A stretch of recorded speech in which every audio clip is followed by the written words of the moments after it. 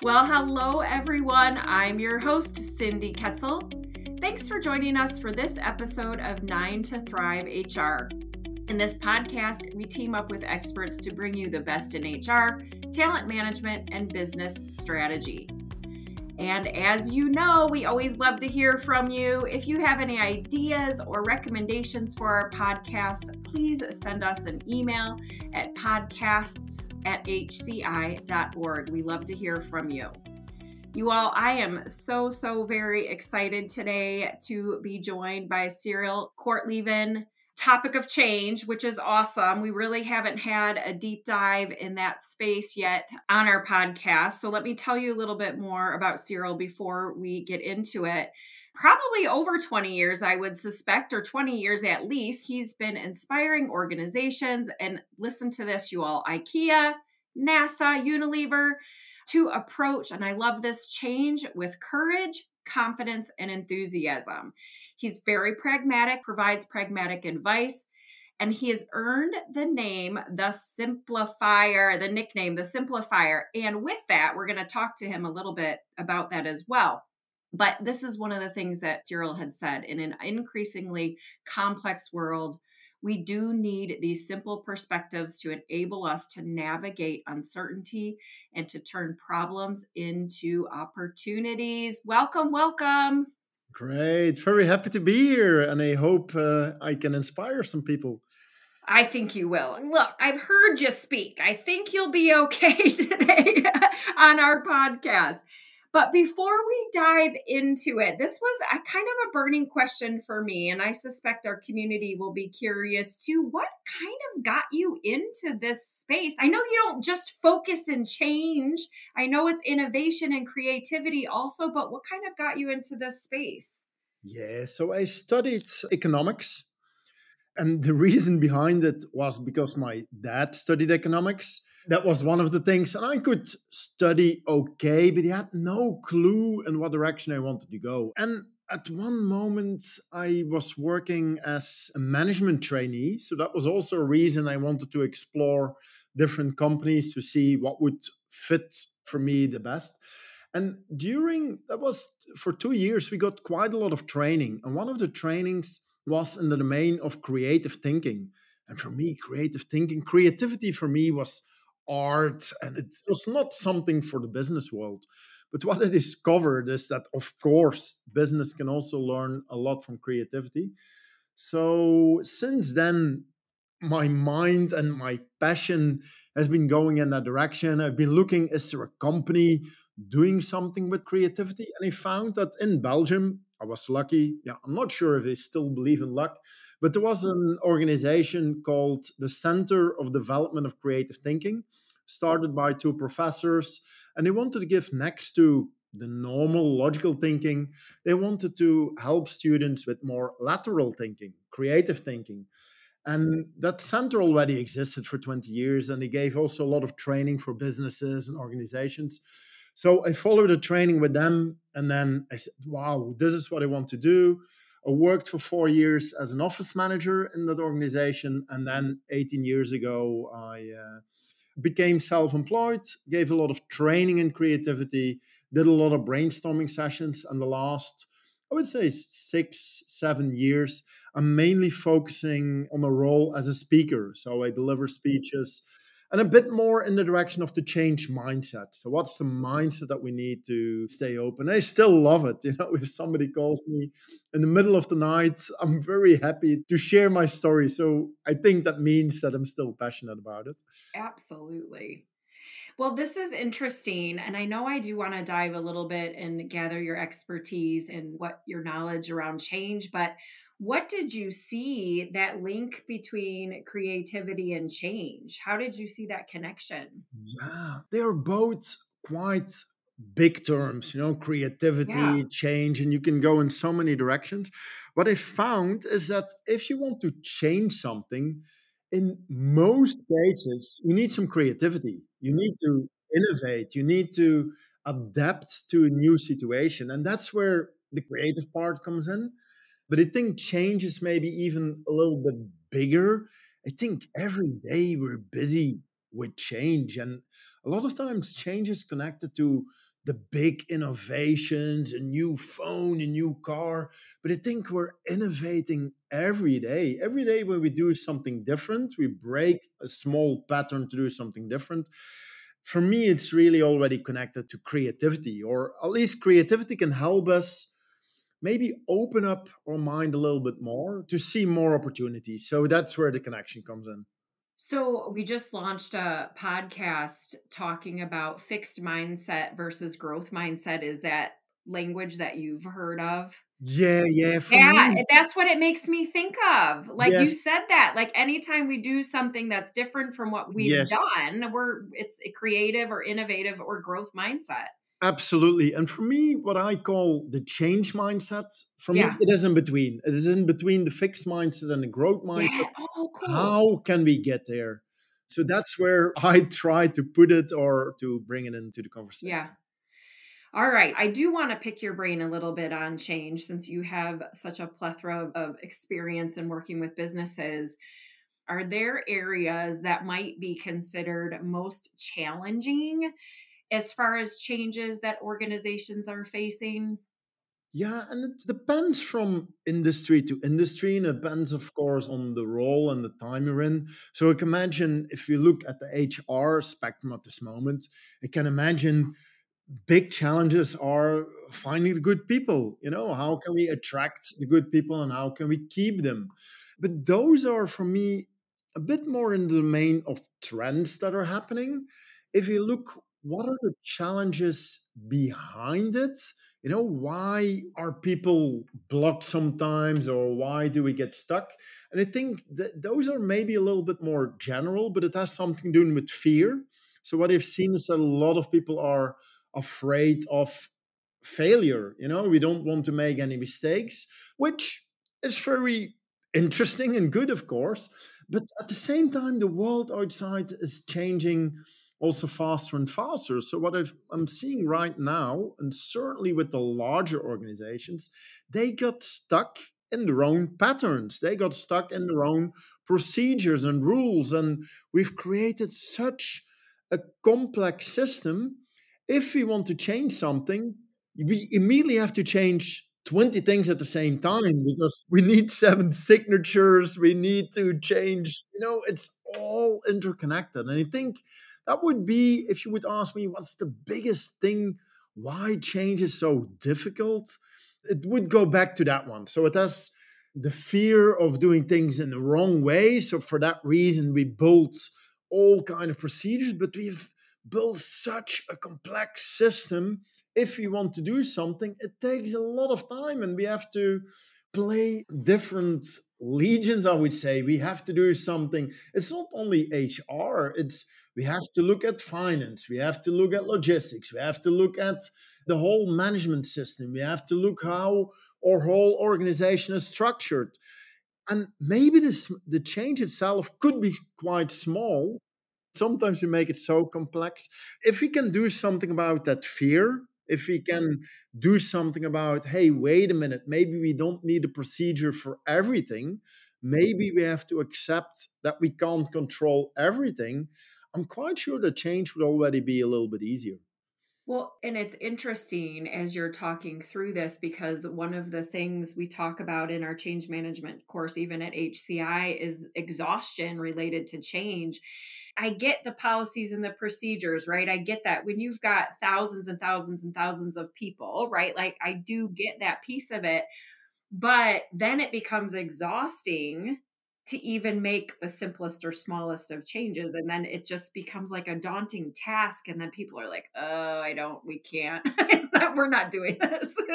It feels a little bit that a policy or procedure gives us a bit more structure and it feels like we have it under control. But I don't think that's true. I absolutely believe that we need some policies, we need procedures, but I think we went a little bit too far. Yeah. We're not flexible or agile. Like to be an agile organization, you have to be flexible with some of that stuff.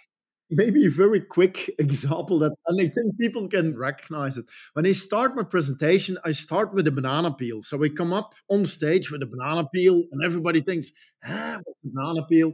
I throw it on the floor and I say, okay, let's solve this problem. And I want to grab the banana peel, but then suddenly I'm stopped. Oh, wait a minute. Somebody from human resources. Hey, what are you doing? Yeah, I'm picking up the banana peel. Yeah, but is this in your job description? Do you have the right skills to do this? So I'm going to send you on a training. And then 2 weeks later, I want to grab the banana peel again. And then suddenly quality control is there. Wait a minute. No, this has to get into the system because it's new. Go to internet, there you can download 7 pages. What's the problem? How are you going to solve it? A little business plan, and then maybe we give you a permit. And they do a little bit of role playing, and then the management team comes in and they say, ah, we have a solution. We are going to create a ladder to put on top of it. And then I bring a ladder on stage, I walk over the ladder, and it works. I didn't fall over the banana peel. And then what a lot of organizations say, this ladder, it's a new rule, the new way of working. But everybody feels, hey, wait a minute, this is not the most efficient solution. But by using this as a metaphor, so for me, a ladder is an inefficient system, rule, procedure. And we've built ladder on ladder on ladder on ladder. And if I share this metaphor, a lot of people think, okay, maybe we have a few of those ladders also in our organization. And that's for me, maybe a signal for people or saying, hey, wait a minute, maybe, and I think it is a role from HR, maybe we have to help the organization in reducing the number of ladders. That might be interesting to if you want to stimulate change. Yeah, each ladder that has been built is exactly in your banana peel example, which I saw that on your website too. And I was like, what is that banana about? But yeah, we've built more and more ladders to take care of the original issue. And now you've got 5 ladders on top of something that, like to your point earlier, that it could be simple. I'm sure that when you present that, because I'm a real tactical person, so like experientially seeing that, I bet you there are people in the audience and their minds are probably a little bit blown, like, oh my gosh, we've done that. That's what we're doing. So that probably works pretty well. Yeah, it's true. And it happens in every Yeah, organization. absolutely. But the larger the organization, of course, you have your history, the more ladders that you Yeah, have. that's right. That's right.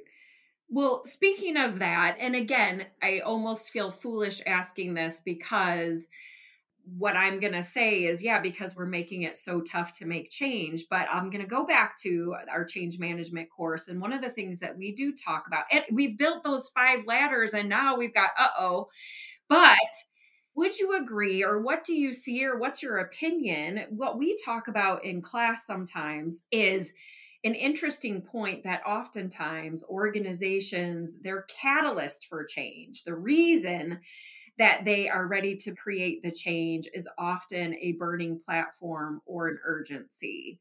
So, what are your thoughts around that? Yeah, I definitely recognize it. So a lot of times we human beings, we love patterns. We love to do things in the same way. And this has something to do with how our brain is wired. Our brain wants to preserve energy. So for that reason, it built all kind of patterns. And that also helps for efficiency. If you always brush your teeth with your right arm, give it a try, do it with your left. It will be hard, but you can train it. So once we've built up a lot of those patterns, it is hard if somebody comes with a new idea and want to change something.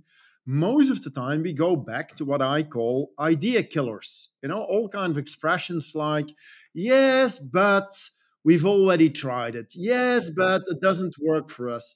Yes, no money, no time. And those idea killers, they block the change. So if somebody comes up with a new, you want to go in a certain direction, most of the times those pop up.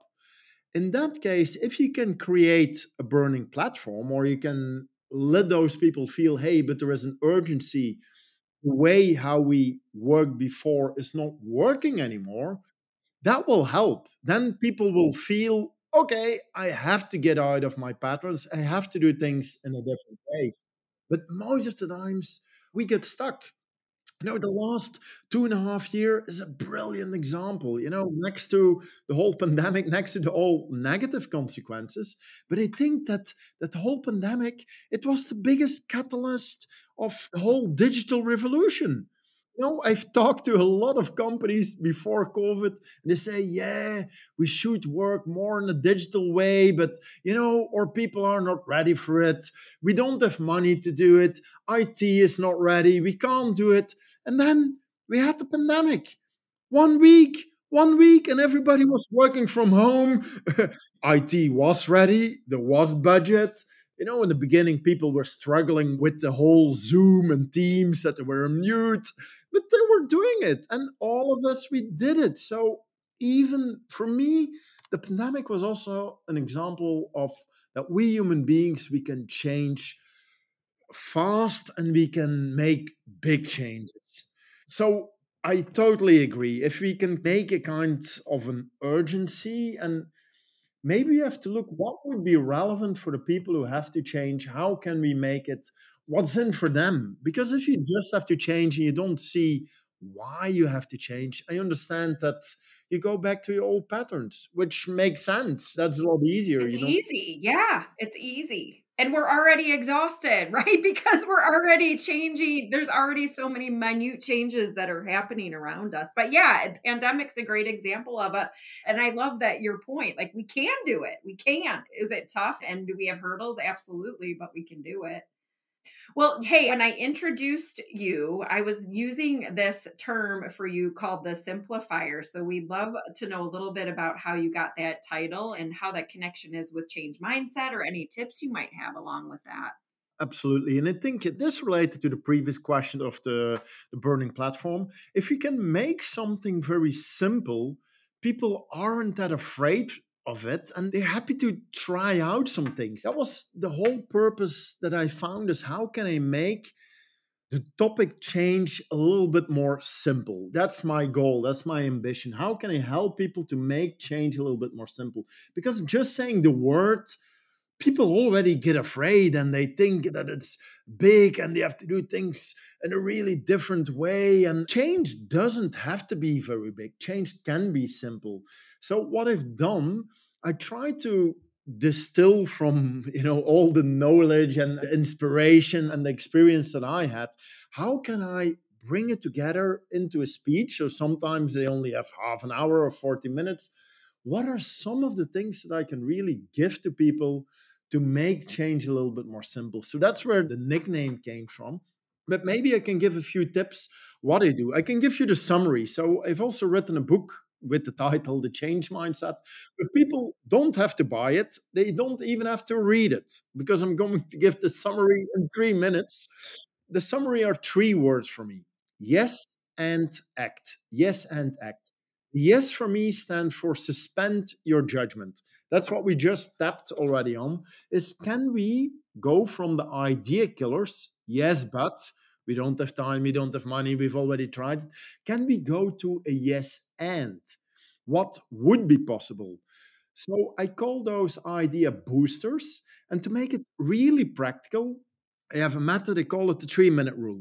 What's a 3 minute rule? In your next meeting, maybe you have 10 agenda points. I would say 9 of them logical thinking. Do what you normally do. But maybe there is one agenda point where you could use some creativity. And I created some coasters, and there is also a poster. If people go to ideakillers.net, you can download it for free. It's in different languages. I would recommend put them in your office. And then when you need some creativity, you say, hey, let's apply the 3 minute rule. For 3 minutes, everything is possible. We've all the money, we've all the time. You can do whatever you want, but you have to answer with yes and you add something. If there is somebody who's saying, yeah, but we already tried it before, then you can grab the poster and you get, like in European soccer, red card. What does it mean? You killed one idea. The punishment is you have to come up with two new ones. That's the rule. So you do this for 3 minutes. After the 3 minutes, you look at all the ideas that you gathered and you pick the ones that are relevant. Maybe you combine some ideas, you make it smaller. But a lot of times people are so amazed after those 3 minutes and say, wow, why haven't we thought about this? because we always think that we have to come up with the perfect solution. No, sometimes you just have to, play around a little bit and go into the yes and. So that's the yes for me. The and stand for me, look at the world from a different angle. A lot of times we look from the same perspective to the world. So if you're working in HR, you always want to solve a problem from the point of view of HR. But sometimes it can be very interesting to look over a department. I call that crossing borders. So what can HR learn from marketing? What can we learn if we would have the role of a CEO? But even further, if you're working in the financial area, you're working in a bank, hey, how would a pharmaceutical company solve a problem? What would Disney do to solve a problem? And by allowing yourself to open up the perspective, more possibilities will pop up. And the last one is the act. We have to do something. We can talk a lot about ideas, but if we don't get into action, yeah, nice thinking exercise. But if we really want to have a change, we need to do something with it. And there I introduce a term, what I call a nano action. And what's a nano action? You have limited budget, limited time. Those two are the biggest idea killers. We don't have time, we don't have money. Okay, $10 or €10, that should be possible. And I know you're really busy, but if you plan it now, next week, 1 hour should be possible. Then instead of sitting behind your desk, and trying to figure out the best perfect plan to solve your challenge, can you take a nano action? Can you pick up the phone? Can you call a colleague? Can you walk to a different department and say, hey, we want to attract some new colleagues? What would be your idea? You can try it. If it works, brilliant. You take a next nano step. If it's not working, okay, you only lost 1 hour or $10, so no big deal. But you learned something. You probably learned more than the person who's still sitting behind the desk, trying to figure out a perfect plan. So it's these three, yes and act. Of course, they give a few more tools, but if you start to apply those, and I think certainly HR, if you can use those simple tools, change will be a little bit easier. So I hope that this helps. Yeah. And you know what? It's interesting as you were talking through it. I feel like in organizations, people need almost permission. Does that make sense? Like they need Yes, permission to do yes and act. absolutely. And that's also a reason why I call it the 3 minute rule. It's so small, 3 minutes. We can take 3 minutes out of our meeting of an hour to come up with something else. And at that moment, I create a context. I create a context that during those 3 minutes, you can shout crazy stuff. And I'll bet you, like at the end of those 3 minutes, the energy, Yes. right? The energy. And even if it's just brainstorming, and even if we don't make it to the act, right? Even if we're just starting on that, yes, I would feel so much more fueled in 3 minutes. It's energy. And a second thing that's maybe even more important is that when somebody comes up with a new idea, we have the tendency to immediately go to the yes, but we can't do it. But what happens if we do this all the time? If somebody is asking, is anyone has a new idea for this? Do, do, do, do, you're not going to say anything anymore, because you're afraid that you get an idea killer. So if we can practice the 3 minute rule, people will become more skilled in it. We will be a bit more open. If somebody comes up with an idea, at least we will listen for it for 30 seconds instead of 10 seconds. Squashing it. Yeah. And maybe even that first attempt for the 3 minute yes, make it a really simple, Yeah. Come up yeah. with, we go on a holiday together. What are we going to do? And just Yeah, how fun. Yeah, just to have fun with it. I love that. With all of this in mind, then, how can we as an HR function help to assist our people leaders with moving through some of these ideas or moving through some of this change to fruition? Yeah, so a lot of times what happens is that the management, they have a certain vision, they see trends in society and they want to go in a certain direction. A lot of times we want that our people are more engaged and are open for the change that comes on the plate of HR. They say, "Hey, how can we make sure that our people are more open and agile?"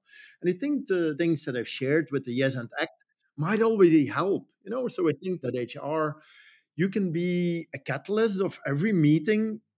take the last 5 minutes to try and generate some ideas. Help people with putting different hat or putting some different glasses on. Hey, how would somebody else solve this problem? What can we learn from different industries? Because a lot of times we're stuck in our own industry. We think that the solutions are only there. Hey, wait a minute. Can we look a little bit further?